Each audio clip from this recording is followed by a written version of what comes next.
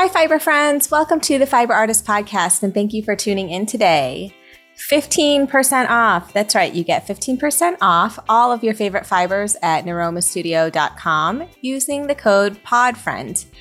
Rope, wool, yarn, string, recycled silks. Head to Neuroma Studio and enter the code PODFRIEND at checkout for 15% off. And don't forget to check out the Neuroma Studio outlet online at neuromastudio.com, where we list samples, irregular size rolls, one-off fibers, and discontinued colors for a fraction of the retail price. You can get up to 50% off at the Neuroma Studio outlet. Okay, now for today's guest, the wonderful and talented fiber artist Tiffany Allen, based in Ontario, Canada. Tiffany has zeroed in on macrame as her main fiber practice and is the talent behind macrame and driftwood. She experiments with dyeing and does lots of larger scale, intricately knotted, beautifully layered pieces. Tiffany has just launched an instructional macrame book titled You Will Be Able to Macrame by the End of This Book, filled with gorgeous photography, fun projects, and it's great for beginners and experienced knotters alike. So grab a copy at your nearest bookstore or online. You definitely will be able to macrame by the end of the book. You can find Tiffany online at macrameanddriftwood.com and on Instagram at macrameanddriftwood. Without further ado, here's Tiffany. Thank you for coming on today. If you can just start off and introduce yourself, just giving your first and last name and how people or where people can find you online and on Instagram. Okay, so I'm Tiffany Allen. I am the woman behind Macrame and Driftwood. I have been doing this for, I think since 2017. I've been around for a while, and my Instagram handle is at Macrame and Driftwood. I primarily show up on Instagram. I do have a Facebook page as well, but, I stick with Instagram for the most part. It's what I know and what I've learned, and that's good enough for me. Awesome. Yeah, I know. I'm tempted to hop on the I have to turn the sound down. Hold on. I'm tempted to hop on the TikTok train a little bit because I'm like, are these things passing me by? And then one day I'm going to be like, oh, nobody's on here anymore. Everyone's moved to something else. Like, it's a little scary, watching the shift change. Oh my God, I sound like a boomer, but like, you know what I mean, though? Especially lately with being pushed out with reels and things like that. And, it's like I beat a dead horse in these conversations when I start talking about it. But it is like really top of mind for me, like trying to stay relevant on these platforms, Yeah, it's definitely difficult. I feel the pressure to keep up with reels, definitely. And I think there's grumblings across Instagram about that and how they've really switched to more of like a video sort of platform. And that is definitely a challenge for me and something where I do feel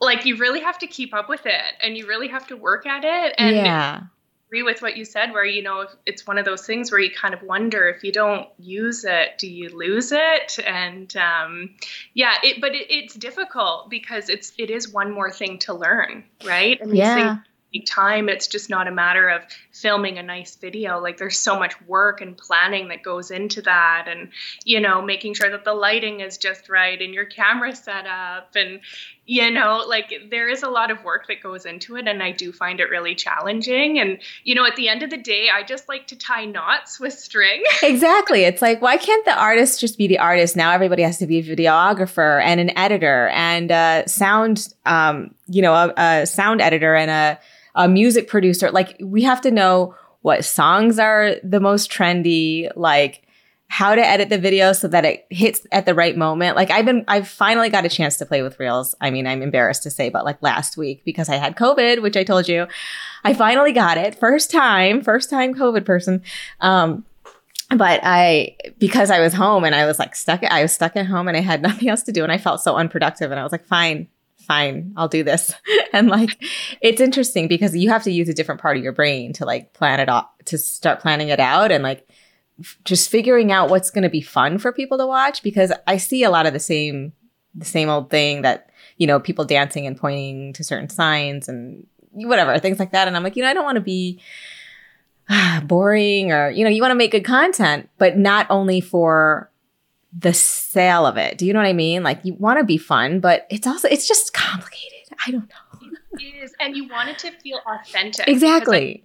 People are going to know right away if you're trying to do something that really isn't you or your style, like you were just mentioning how like I don't usually show up very often on Instagram and show my face. So for all of a sudden, for me to be jumping around and dancing in a video, that's just not me. And it's very difficult to try and force yourself to do that. And then when you're trying to force yourself to do something where you're really not feeling inspired, you're not going to do it. It's like a chore. It becomes a job then, right? And totally. I think we like making the things. Right. And it takes the focus away from making, because as we both know, and everyone who's listening knows, that just actually making the piece takes a long time. So when you have to do the extra step of like setting up a camera while you do all that and getting the right shot while you're working, it's like it takes 10 times longer to even get to the part about making something, And do you find that like you criticize yourself so much when you're watching videos and you think like, oh no, like this isn't going to fly. This is no good. Oh yeah. And it's like, back to the drawing board. Let's start over again. 100%. I mean, it'd be so funny to I kind of wish we could just see everybody's outtakes. Like the ones that they didn't use. Because you know what? Maybe we would all have more fun seeing those and just doing the imperfect stuff. Like, figured something out here for us. Maybe. Just post your very first edit. You know what I mean? Your first take or whatever. Yeah, definitely. Yeah. Oh my gosh. I mean, I could honestly bitch about this part of it all day long, but I will spare the listeners. I would love to hear more about you and how you started your macrame journey. And yeah, let me know. Okay, well, it's nothing too different or spectacular, if I'm being honest. I would say that this kind of started with my love for driftwood. I was that person that would go for hikes. There's a lot of beautiful lakes and hiking trails, and where I live in Thunder Bay, Ontario, Canada. It's northwestern Ontario. There's a lot, like if you look at a map, we are water everywhere. It's blue, blue, blue. So there are lakes, rivers all over the place. And so every time you go hiking, you're near a body of water. So there's literally driftwood everywhere. And we're very lucky to be on the shores of Lake Superior. It's one of the Great Lakes, very. And so the driftwood that washes up on those shores, it's just beautiful. It has the beautiful white and gray tones. So my love for driftwood was the first thing that happened. And I actually used to decorate my home with it. So I'd have like... Oh, I love that. Yeah, I'd have clear glass vases. I don't do it anymore because I have little kids, but they'd just be full of different pieces of driftwood that I had collected, either during family outings or, hiking, just taking a walk. So I had quite a collection of driftwood. And then, with Pinterest and home decor, I was looking online at different ideas for my home, and I came across beautiful, like just gorgeous interiors that were styled with woven wall hangings, macrame wall hangings, all different kinds of fiber art. And I was immediately drawn to it, like all of the different colors, the textures, the design. And then, of course, when you see a piece with driftwood, I thought, okay, I got this. Yes. That's awesome. The funny thing about driftwood is, it takes a certain person with a certain kind of eye to be drawn toward it in a way where they actually stop and take a look. Because it's funny, I was recently, I took my kid fishing to this local little state park area. And we noticed, I noticed as we were walking down the rocks that there was driftwood there. And it's the first time I've seen it around here. So I was like, oh, I could totally start collecting this. I mean, at the time I didn't have the space or any, the bags or anything for it, but it was cool. I was thinking how many people pass it by, because there's lots of hikers in that area. And I'm sure people just don't even notice, It's true. Yeah. And I've always just been it's beautiful. I just love it. I've always been drawn to it. And maybe it's because I'm also drawn to the water and the lakes. It's always there. And I just associate it with really nice memories. So maybe that's part of it. But so when I saw macrame wall hangings, up on a beautiful piece of driftwood, I thought, okay, like I have to try this. So right away, I started researching just a few of the basic knots. So like a square, hitches, lark's head knot, and just figured out how to make a very basic wall hanging. And I used yarn, just like a cream colored yarn that I had picked up at a local craft store. And I made my first wall hanging. And since then, I haven't stopped. Oh, that's awesome. Yeah. I know. And your style, you have a very particular style. You do lots of layers and, a very intricate knotwork, which I really identify with because it was like a style that I also gravitated toward. It's funny because I'm just uploading an episode right now with Terry Watson from Taiwan on Creative. Yeah. And I mean, she's like, it's like the opposite. Like hers is all calculated and measured out, and she has to plan every piece ahead of time. So it makes me curious, like, because I know the way I would work. I was working when I was making more things, but that I really was very impromptu. Like it was whatever happened as I was knotting. It was just what's going to happen. So I'm curious, like for you, what is your process like? It usually starts with picking out a piece of driftwood and working with the different angles on the wood. So yeah, like if I find a piece that I really like and it has a lot of bends in the wood, then I try and find the place where I can start and hang the strings, because even though I might be working with a very bent and twisted piece of driftwood, I think my style is very symmetrical. Mm-hmm. So when I'm looking at a piece like that, I'm still trying to find symmetry. So where can I hang the strings and tie the knots to make it symmetrical, but then also, show off the wood and not to hide it. Exactly. So, yeah. I don't really know where I developed my style. I think I just saw different techniques and patterns that were being used and then found a way to incorporate that into my own piece of work. Right. Yeah, I really did draw a lot of inspiration from other makers. Back in 2017, there weren't many of us back then. Right, I know. It's grown so much since then. It's kind of crazy. It just blew up, especially over COVID, like the pandemic and the lockdown. I really just saw it blow up that summer. Yeah, it's hard to even get a handle on it in a way, like where it used to be like you kind of knew, or at least you felt like you knew almost everyone, who was on Instagram making. And there was like just this kind of smaller community where, you just felt like recognized and seen, and that you could recognize and see other people and have like one-on-one conversations all the time. And truly people were really getting to know each other, and it feels a lot harder now for me, I don't know. And I know I'm in a slightly different boat because of the supplier side. So trying to keep track of like who's creating work with the rope that I provide. If they're not tagging me, then it used to be that I could know by looking like at the work, like I'd be like, oh, I think that's my string. But now I'm like, oh, like it's anyone's guess, really. It's just crazy. It's just gotten so much bigger. So it's pretty crazy. Definitely. Yeah, it's grown. And I know exactly why. Like it is such an incredible craft. It is so enjoyable. Like the fiber that we have access to now. Thank you, Cindy. It's come such a long way, looking back to back in 2017, I didn't know where to get my rope from. I would go to crafts and I would get the yarn. And it's kind of funny, I actually brought this out. So this was like the first cotton string that I ever used. Nice. And like cotton yarn, and it was just part of their like crafty crochet line. And so it's a heavier weight, it's thicker. And so this is what I used at the very beginning. And this is what I would dye myself because there were only a few colors available. And then I found you. Yay. It's funny. I remember what I used for mine, and it was also from Michael's, and it was just craft cord. Like they have a braided craft cord, but it's tiny. It's like this little spool.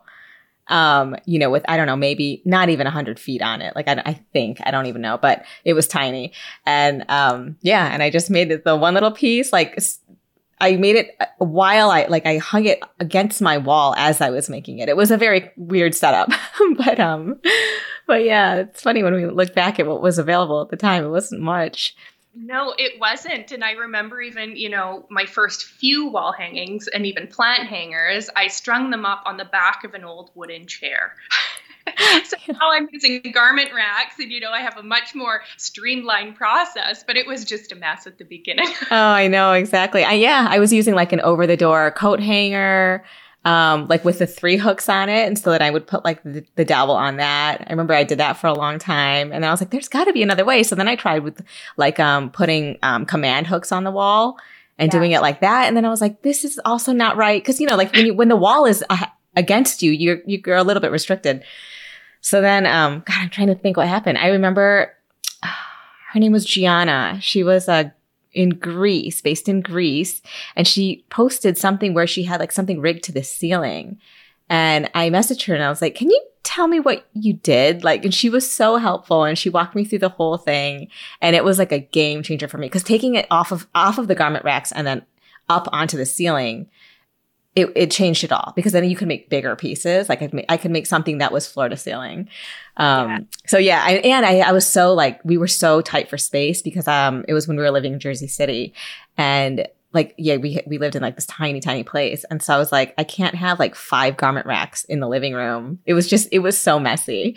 So yeah. This is advice to people. If you're really tight on space, then, rig it from the ceiling and message me and I'll show you how to do it. But yeah.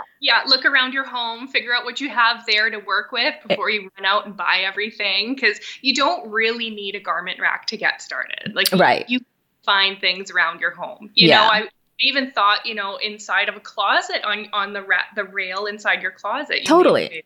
Tie up a dowel in there and do it in there or do a plant hanger. Yeah, so, absolutely. Yeah. So what were you like as a kid? Were you crafty or artistic as a kid? You know what? I think at the time I wouldn't say I was really artistic, but I remember in grade 8, like, you do your grade 8 graduation and I ended up winning the creativity board. Oh, see, so you were. And I remember walking up to my teacher and accepting this award. And the first thing out of my mouth was, I'm not that creative though. And she said, yes, you are. This is why we picked you. Oh, that's so funny. You're so modest. I know. So yeah, I wasn't into like knitting or crocheting or sewing or anything like that when I was young, but I just like doing crafty things, in school, any sort of projects. I really like to take it to the next level. I wasn't particularly crafty, I would say, but I guess I was crafty enough that it caught some people's attention. Yeah. Yeah, I like playing sports as a child. I'm born and raised in Thunder Bay, so I've spent a lot of time outdoors, just going to the beach, out to people's camps, just being outside a lot. Nice. Most of my childhood memories are just being outside. Yeah, well, you know what? And that's not even, I feel like that is one of the most important parts about creative people. I mean, this maybe is a bad generalization, so I'll say it, but I could be totally wrong. But I feel like, I guess I'll just say in my experience, I think having access to the outdoors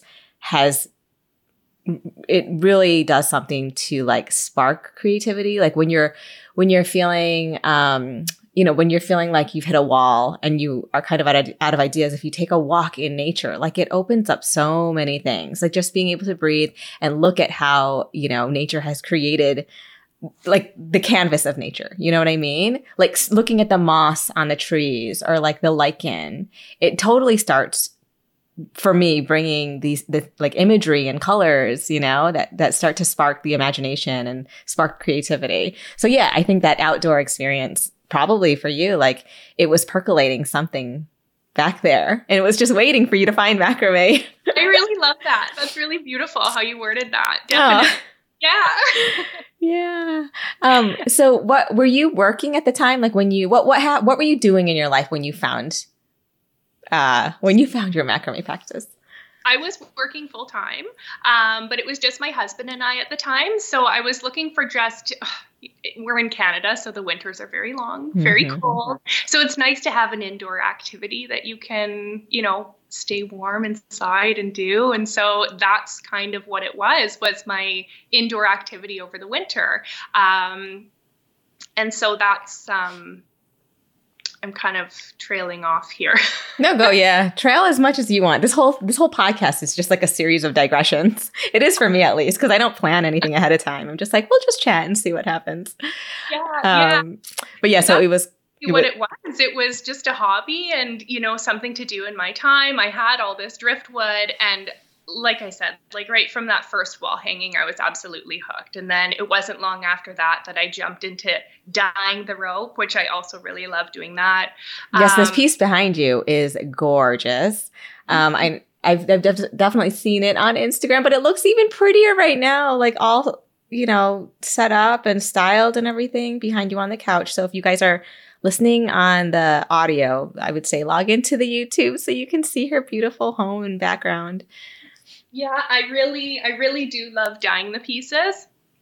And so I figured that out fairly quickly. But at the same time, when you want to just have a spool of blue string for your project, it's nice to just go online and click. Right.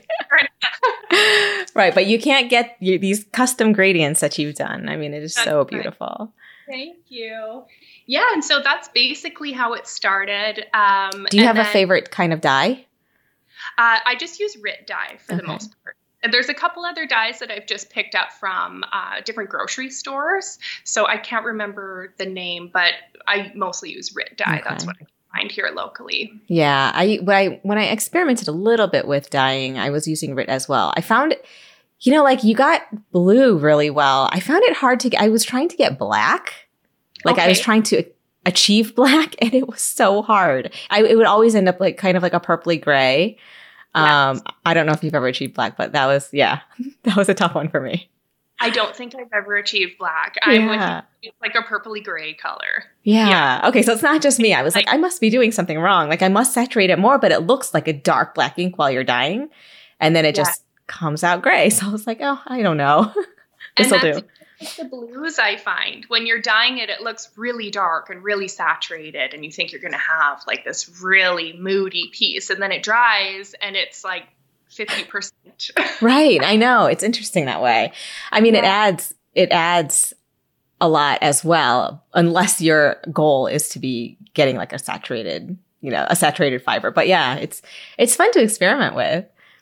Yeah, definitely. Yeah. But black is tricky. I've never achieved that. And it's funny with black too, because you would think that just by diluting it, watering it down, you would have a nice light gray color to work with. That is not at all the case. It basically goes purple. Yeah. I know. It's so weird that it does that. There's got to be a science to it. And I'm sure there's some chemistry person out there being like, these girls. But yeah, no, I know. It's funny. Gosh, yeah, the colors above too, though. That brown is so beautiful. The green, the color tone that you achieved throughout the whole piece is perfect. It's so pretty. You.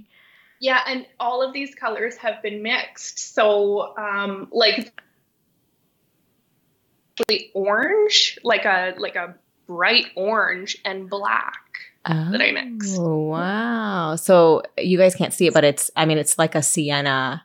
It's sort of like a sienna brown or like a red rock, like the red rocks. That's what it reminds me of. And this peachy one was actually just a tan and then a little bit of this mixed in. So I played around a lot with mixing colors. And then, it just goes into an olive green, and that was just a forest green dye, a little bit of black, a little bit of brown. So you really do have to play around with the colors. And one thing I found is that, I always have little pieces of rope close by to dip and do the color test before I move into the piece. And you have to sit at least a minute and wait to see what the color develops into, because you might dip your piece in, lay it down, and think, oh, that's not the right color. I'm going to add more dye.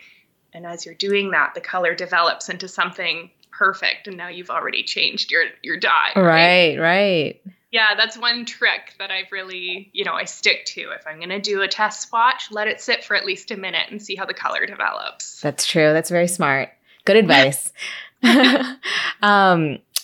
Okay, so you recently wrote a book. Congratulations. It is beautiful. It is called You Will Be Able to Macrame by the End of This Book. I'm just showing it on the screen, you guys. It's available now to purchase?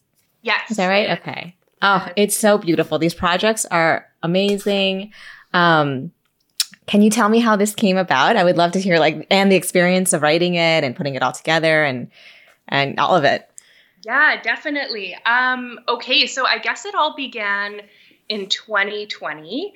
And I received an email and it just stood out from the rest. I feel like, when you have your business email on Instagram, you do get a lot of spam and weird emails that pop through. But I got an email and it looked like a legitimate one from Octopus Publishing. The woman's name was Ellie, and she had reached out and she said that she was looking for someone to write a how-to book for macrame, gave a little bit of information about the company, and was just looking to set up a time to talk to me about it and see if it was something that I was interested in. So I ended up meeting with her and had a phone call with her, and she kind of explained that they were working on a new series of books. So I guess they had a best-selling series. It's You Will Be Able to Draw by the End of This Book. Ah, nice. Okay. Ooh, I should pick that up actually because my son loves drawing. Okay, I have to get one. And then that branched off. It did well and it branched off, and there's different how-to. You will be able to draw faces. You'll be able to draw whatever. So they decided to take it into the crafting side. So there were a couple books ahead of mine. You will be able to crochet. You will be able to knit. And then now I got the macrame book. Awesome. And there's also one that came out around the same time as mine. You will be able to sew your own clothes by the end of this book.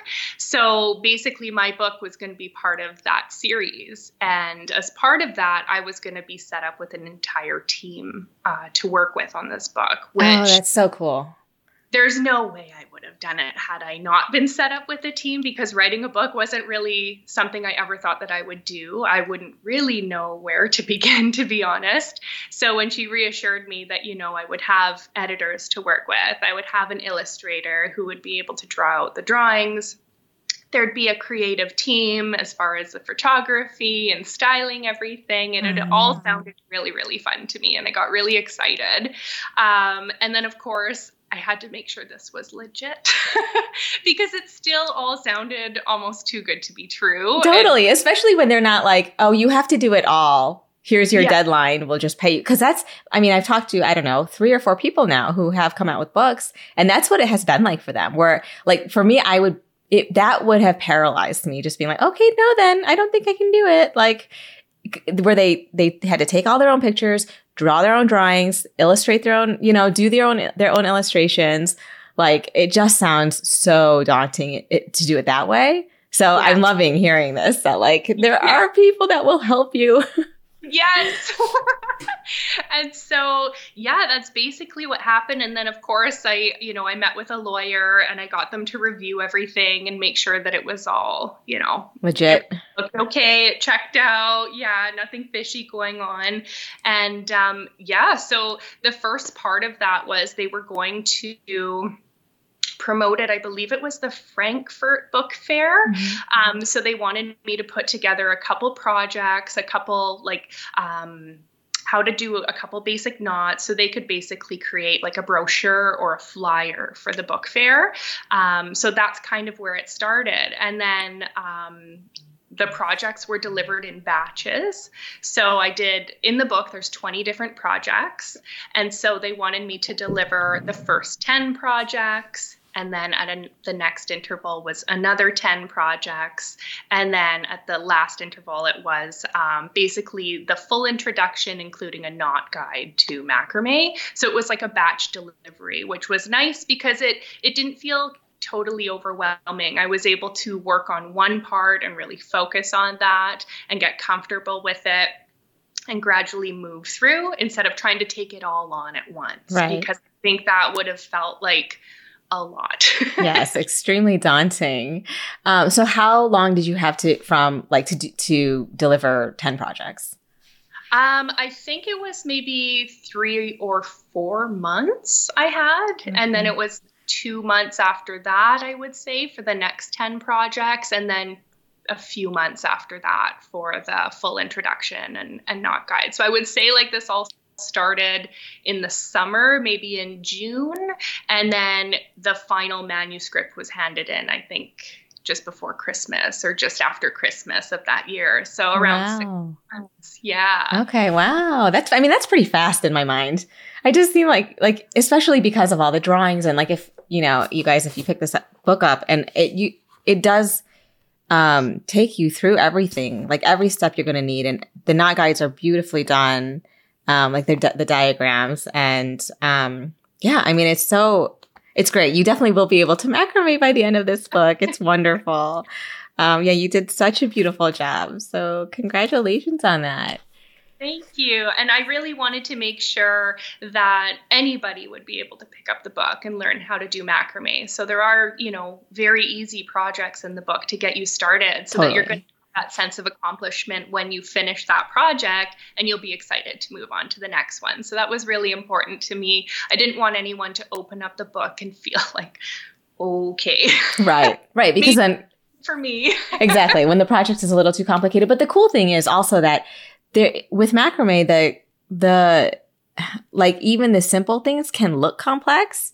Like once you realize it's just a series of patterns, you know, that you do over and over. So something like even the piece on the cover, it's like, you know, we might call it simple because we're familiar, but it looks complex. You know what I mean? It looks very, you know, masterful. So, yeah, I mean, it's wonderful. Yeah. And I think it'll be a good book too, to get people started, full introduction, get comfortable, and then you move on and you move into creating your own projects, because now you'll have all of the basic skills, the techniques, my tips and tricks, and then you can move on. Definitely. Do you hope to come out with a second? I know this one just came out, but you know, in your mind, are you kind of thinking, oh, if we did like a you know, a second edition kind of thing? I would love that. I really would. I had such a great team to work with. And if they'd have me again, I would gladly go back and do a second book. Awesome. Definitely. Yeah, it would probably be a little more advanced because now I have my beginner's guide. So yeah, that would be really cool. It is very time consuming though. So I'd have to make sure that I'm able to take that on. Yeah. I mean, on that front, so you had said you had a full-time job when you started making. Have you since quit the job? And what are you doing? Are you doing full-time? Did you have a job while you were creating the book? Yeah. So I started macrame. I was working full-time, and then I got pregnant. And so then I went on maternity leave, and that's when I was really able to like. Oh, right. In Canada, you get a year, right? Yeah. Actually, they bumped it up to 18 months. Why do I live in the United States? Not that I need to. I'm not no more, but. It's hard to imagine that there are places that don't have maternity leave. Yeah, like I remember I had 8 weeks, and so then I had to like put my tiny little 2-month-old baby in daycare. I mean, this is what we do. It is the norm here. Right. Often, if you don't, you know, if you do need to work through. You know, your child's infancy, but it happens, and they're fine. They come out fine. It's all good, but it's like, you know, it's hard. It's a really hard thing to balance for sure. Oh, absolutely. And somehow we just make it work. You know, you just do what you got to do, and it all gets done at the end of the day. It is hard though. Yeah. But, so I went on maternity leave. I did take a full year. And then I went back to work, and I continued making, you know, in the evenings and on weekends when I could find the time. With a small baby. Yes. And you know what? It was pretty easy at the beginning to do that because there's a lot of naps, you know, like baby is down quite a bit. So but I mean, realistically, like in theory, yes, you're like, oh, they nap all the time, blah, blah. But the energy level, like what I don't understand with people who are able to, you know, successfully have young children and make a crazy amount. See, because when I started, my youngest was 2.5, I think. So at least we were out of that. The part where you're so sleep deprived. Right. Do you know what I mean? So I'm like, every nap that he would take, I would need to just like zone out or like, watch a show or something. So yeah, to think like, oh, I'm going to take all that extra time and then be productive. It's like, oh my God, no way. So hats off is all I'm saying. It's amazing. I found that I knew nap time was coming, and I get so excited knowing that I could sneak away and do some macrame, because that's really like me time, I would say. It really is my happy place to do things. So, it'd be like, okay, it's almost 1:00. It's almost nap time. Oh, that's awesome. You have like a true creative spirit when you're like, you're searching for it for sure. When you love what you do, like you'll find a way. You'll definitely find a way. So that's what I did. And then I went back to work full time, and I continued to just do macrame in the evenings. What kind of work were you doing? So I do property management. Oh, okay. Portfolio of like general purpose office buildings. It's very much a corporate environment. Mm-hmm. So having this creative outlet has been really, really nice. Yeah. I wonder, has there been any way for you to overlap the two in terms of like the decor side? Or no, interiors? No, unfortunately not. No, it is very like, it's not, they don't overlap at all. Yeah. Damn it. I know, but it is nice to have that separation too, definitely. That's true. Yeah. And then, I went back to work, and I continued working and doing macrame, and then I got pregnant again, and I went on maternity leave again. And then the second time I did take the full 18 months plus an extra month. But now I'm back to work full time, and so you are back to work. Wow. I went back at the end of August, early September of last year. And again, you have to learn all over again, like how to just survive day to day when you go back to work. And now it's not one child, it's 2 children. And now you're business and a household, and, you want to be present for your kids. So I think that finding that balance has been really challenging. Oh, for sure. I mean, hugely challenging. So when you were writing the book, it was 2020 during the pandemic? Yes. So were you working from home, or were you completely not working, or were you on maternity leave? I was on maternity leave. Oh, okay. So that worked out really well. Yeah. So my son was born in February, mid-February. And then we all went into lockdown. Was it March or April, I would say? March, yeah. Well, we did March. I don't know about you guys. I think it was March. Yeah. Mm-hmm. And then it was a couple months after that, then I got the email from my publishing company, and then off went the book. Nice. Oh, so amazing. Oh shoot, what was I going to ask you? I had it in my head. I'll have to edit this part out because this lag is too long. Sorry, I got to write down the time. What was I going to ask you? Pandemic, something about pandemic. Oh, kids. So you have kids. How old are they now? 2 and 4, 2.5 and 4.5. 2 little boys, Daniel, Dove. Yeah. Awesome. So you are a boy mom, just like myself. Yes. Oh my goodness. They're so fun. They're so fun. It's just chaos all the time, though, like pure chaos. It is. One was busy. One was really busy. And then we had the second one. And the second one is just a handful. He is busy. He is the kid that's running all over the place, pretending he's a T-Rex, climbing up on things, where the first one was very calm and just really chill.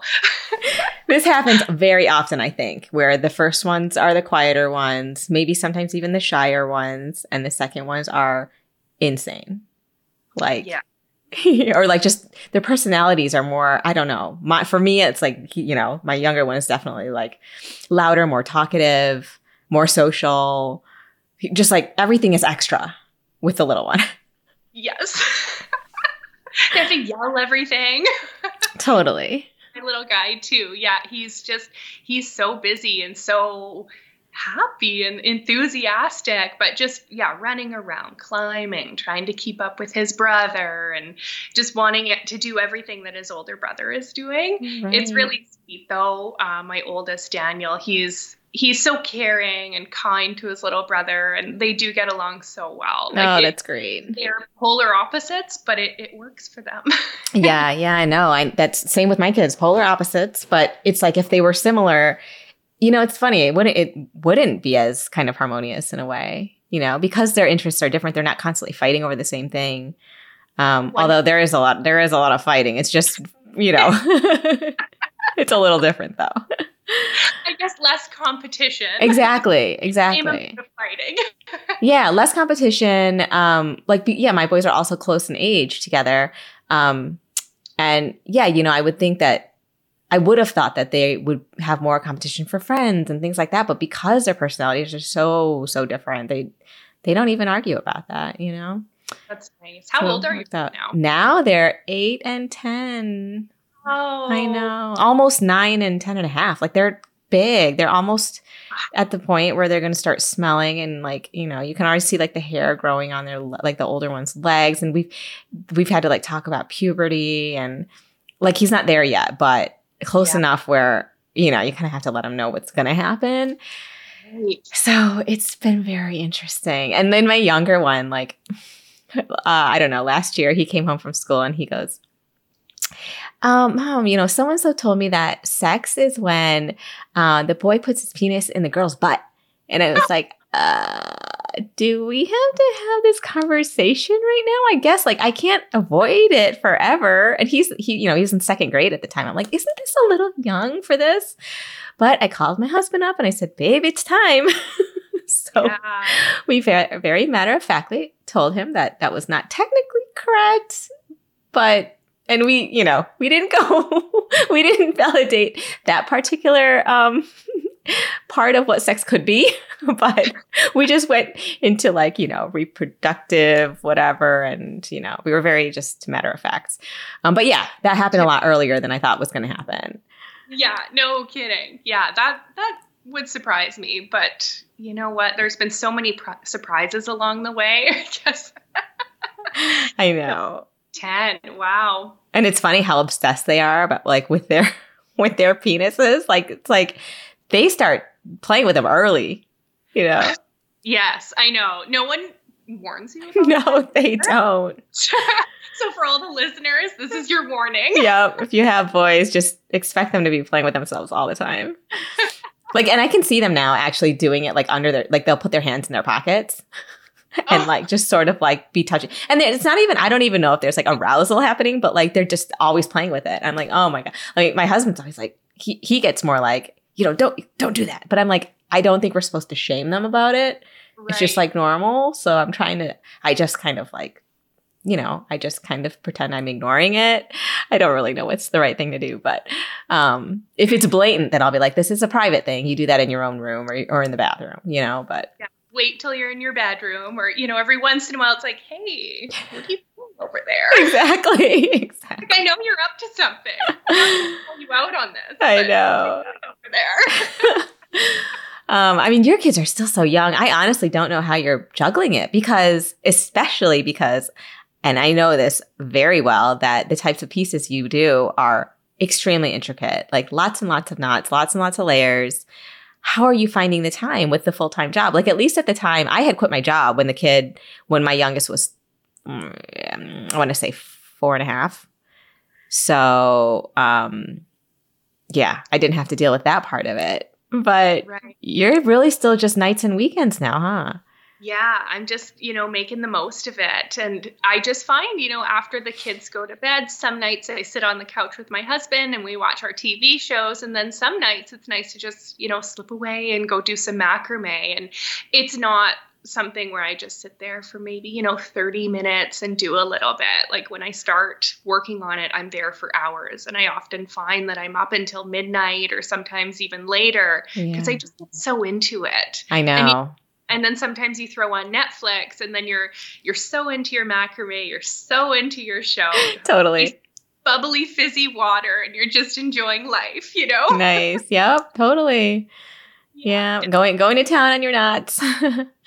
Yeah. And then my kids, like up until about a month ago, both of them were still napping on the weekends, and they're really good nappers. So they were sleeping from about 1 to 4. Oh my God. I know. You're so lucky. I know. And my 4.5-year-old would still be napping, but we had to cut him off because he's going to school in September. Plus his daycare group that he's in now, they don't do naps because he rolled over into the school age program. Okay. So he's not napping at home anymore. So that kind of cuts into my macrame time. So now it kind of feels like it's just like an evening thing after the kids go to bed. But I love it. So I do find the time. Yeah. Like, the laundry, the dishes, the housework, the gardening. Like, there's just so much. There's so much yeah, I know. Oh my gosh. I mean, it's amazing, I have to say. I honestly don't know how I managed to do it all. Like, I think when I was writing the book, I was very tired. Yeah, I imagine. Like, especially if you're in that kind of process, like sleeping it becomes difficult too, because I imagine like you were very creatively fired up. Yes, absolutely. And you'd be laying down to go to bed and something would come into your brain like, oh, I need to mention this or change this about whatever I wrote. And so the phone, add a little note so to go back to it. Yeah, it's hard to turn that off when you're in the zone. Definitely. Totally. Yeah. At time, I don't know if I took any orders for macro pieces. I think it was mostly just focus on the book, because I was also creating all of those pieces for the book too. Right. I was really busy. That took up a lot of time. So yeah, it wasn't just, writing all the projects and step 1, step 2, step 3. It was making the pieces and then making a second one to then double check your instructions to make sure that they work. So I found that I made a lot of things twice. Yeah. Oh my gosh. Yeah. It's so interesting when you think about the logistics of that kind of thing, that, you have to do everything twice. Yeah. It's quite amazing. On that note, actually, are you mostly sort of like a commission-based artist, or are you not even able, but what do you prefer to do? Do you prefer to sort of have the orders in and do it that way, or just make freely and then try to sell what you're making or what you've already made? I'd say a little bit of both. I love doing custom orders, but I find that when you do take a lot of orders, you're just doing the same thing sometimes over and over and over again. Yeah. For me, I have like a few signature pieces that people they seem to want that one over and over. So it can get a little bit repetitive, and sometimes it's nice to just, take some time and try something new. Like now I've gone back to dyeing, and I'm taking kind of a break from orders to just get creative again and try out some new ideas. Cause I don't know about you, but as a maker, like I'm constant, like there's just new ideas always coming into my head, and there's never enough time to try all out. So I think it is important to take that time and make that time to try out something new or try out that idea that you had. So I do a little bit of both. I try and take orders to keep the people happy. Yeah. And I also really like to just get creative and make pieces. So yeah. How do you think, can we talk like marketing for a minute? How do you feel like people are finding you most now? Is it through Instagram or through your website or Etsy, or I don't know if you're on Etsy, but. No, I'm not on Etsy, just Instagram. I would say that's basically all it's been since the beginning is Instagram and then Facebook. Okay. Yeah. Nice. Yeah. I mean, it's great to hear that people are still like, finding you in that way, because, it's starting to feel, as we talked about in the beginning, that it's become like more saturated and just getting lost. But that's awesome. I'm glad that you're still able to stand out in a way that people are finding you strictly through Instagram. So yeah, that's and I great. think like one of the really awesome things about where I live, so in Thunder Bay, there's quite a big community of makers here, and we all very much are. Like we support each other and support local. So I find that a lot of my commission pieces are from people here in my hometown, which is really that's awesome. Yeah. So that keeps me busy. And then I think also just the significance of, driftwood from Lake Superior. It also, is very attractive to people that live in the area, knowing Absolutely. from the lake that we live on. So I find that I'm busy with a lot of custom orders from my local community. Oh, that's wonderful.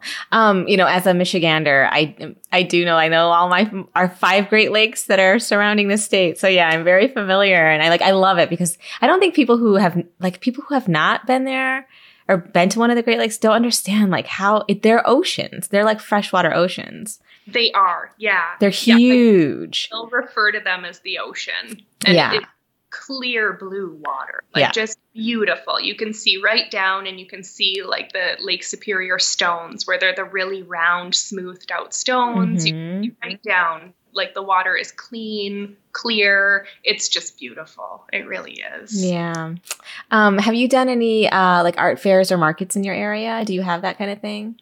Yeah, we do. We have quite a few markets, so I've had to be selective with the ones that I attend just because there's a lot. And like I was saying, our community likes to support local. There are makers. So yeah, I usually do 1 or 2 a year. Usually it's called the Craft Revival, and it started maybe 10 years ago, maybe longer. But it's really grown, and now it's turned into this event where a lot of the businesses in the downtown core, they open up their doors on a Saturday, and they allow a whole bunch of local artists, makers, anyone who's really crafty can set up. And then the whole downtown opens, and you just go from door to door, business to business, and you shop around. And at some of these places, you can pick up a cocktail, you can stop and have lunch, and you can make a whole day out of it. That's awesome. Yeah, so that is really fun because you do see a lot of familiar faces. You see fellow makers that you might follow on Instagram. So I really enjoy that. I really enjoy getting out. And it was really sad when we were all in lockdown and those markets weren't happening. Yeah. I felt that disconnect, I miss seeing people and just having those friendly conversations with everyone. So I love doing markets. I probably won't do one until Christmas time, just because I need a lot of time to prepare. Yeah, getting the inventory ready. That is definitely time consuming. So do you go with usually with a lot of full big pieces, or do you tend to travel lighter when you do the markets? You know what? I have always brought at least 1 or 2 of the larger pieces, just to really show what I can do. And then based on those, they might not always sell, but they might turn into an order down the line. And then, medium pieces, I like to have some of those. Plant hangers are always a good seller. And then just some mini wall hangings as well. So I like to have a variety. I am trying to figure out a way to travel lighter, though, because there's a lot, macrame can get pretty heavy. Oh, yeah. Rope and the display. Cotton is not light. It is not light. I know actually my husband was joking the other day. He was like, can you in your next life, start a business with products that are not so bulky? Because it takes up everything. I mean, it takes up our entire basement, our entire garage, and each roll is 2.2 to 5 pounds. So it's you're getting your workout just by shelving. Oh yeah. So yeah. Yeah. Oh yeah. It's a lot. It's a lot of work to, carry it all in, set it all up, make sure every strand is hanging perfectly. Every tassel is brushed out just so. Yep. I know it. And it all down and pack it all up. So it's a lot of work, but you know what? At the end of the day, it really is a good feeling once you've been out there and you've been talking to people, and it's really nice. I really enjoy the whole experience. Your community sounds so ideal for people who are, I guess for any creative, but just the mix of nature and, and a supportive artist community. It just sounds so lovely. It really is. Yeah, I love my hometown, and I love all the makers here. They're just wonderful. And I don't think I would have been here where I am now if it wasn't for the support of all of the other local makers. They were really cheering me on from the very beginning, and having that support even on Instagram, it all helps. It really does all help. So that's awesome. Yeah. Well, what do you have in mind for, the future of macrame and driftwood? What would you like to see? What would you like to accomplish in the next, let's just say 5 years? 5 years. Well, I'd really love to start teaching workshops. I've been saying that for years. It just hasn't panned out. Well, the last 2 years were a bust, just because of the pandemic and. Yes. So I have downstairs in the basement a whole bunch of racks ready to go. Oh, so nice. I'm so close to getting there. So I would really love to branch out into teaching macrame and doing workshops and, meeting with people and talking with people and showing them one-on-one how to do things. I would really love to do that.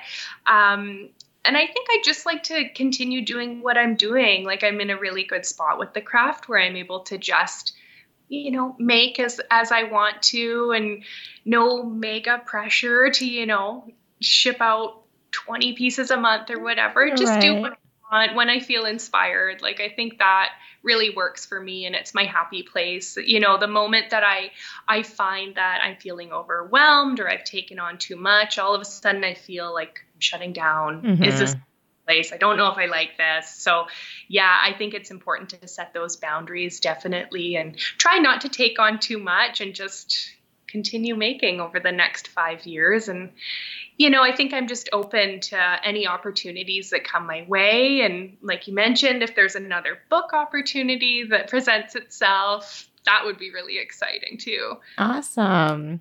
It's interesting because there's a lot of people I talk to, and, either their present goal or their past goals or whatever were to like eventually quit and do this full time.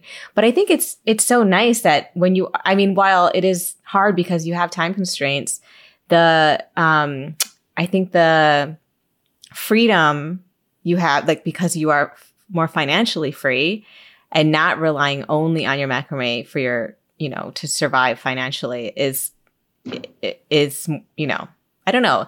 It's weird because there's a part of people that want to go, okay, no, I want to quit and give everything to this. But then you have so much pressure to sell. And that's not always a good place to be. So yeah, I think you're managing it all and balancing it all so beautifully. Even your aura is like very calm really?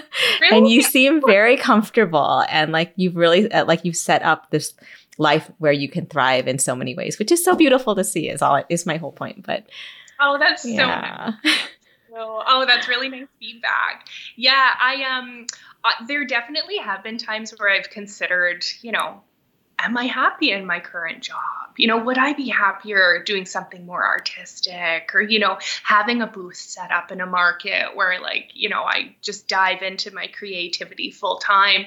I think the biggest fear with that though is that it'll take the joy out of it. Like you said, with all the extra pressures of, making sure that you have an income coming in, trying to keep up with all these orders and, just the pressure to stay relevant and to keep up with the technology as well. Like that is scary for me.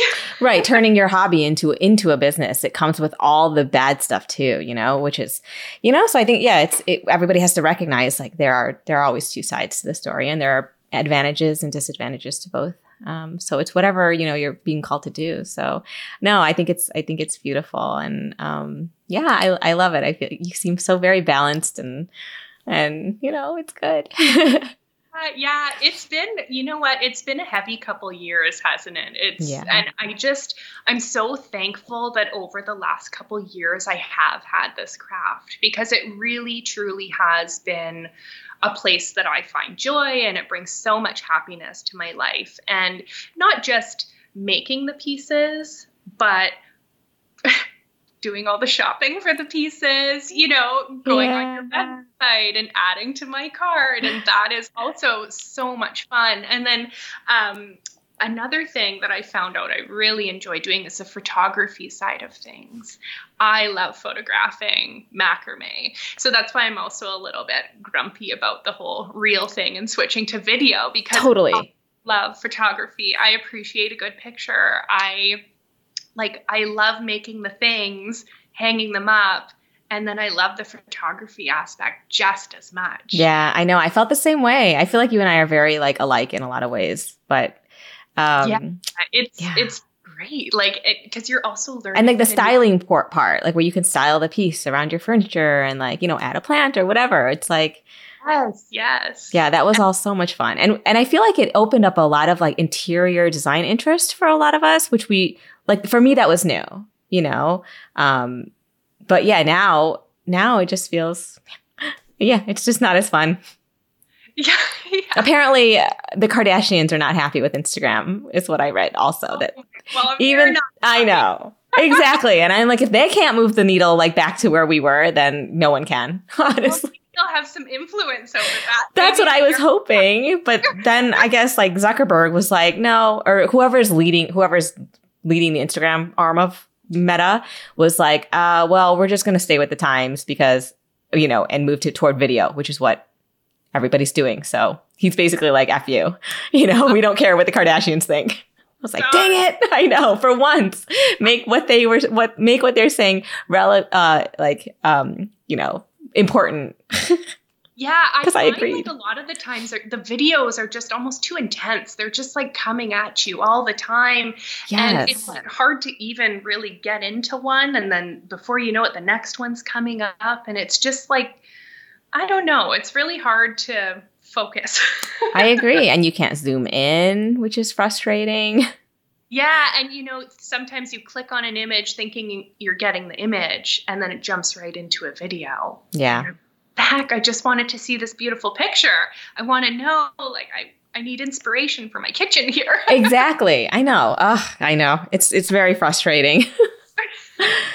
Maybe there will be another app that comes out that is what Instagram originally was, and we can all just go over there. I know. Is that Pinterest though?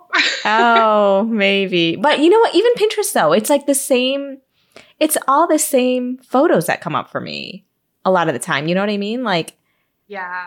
Even though the internet is vast and you think it's unlimited, we're only seeing like the tiniest portion of it based on whatever your browser or your location. Because now they're filtering all of that. So it's I don't know.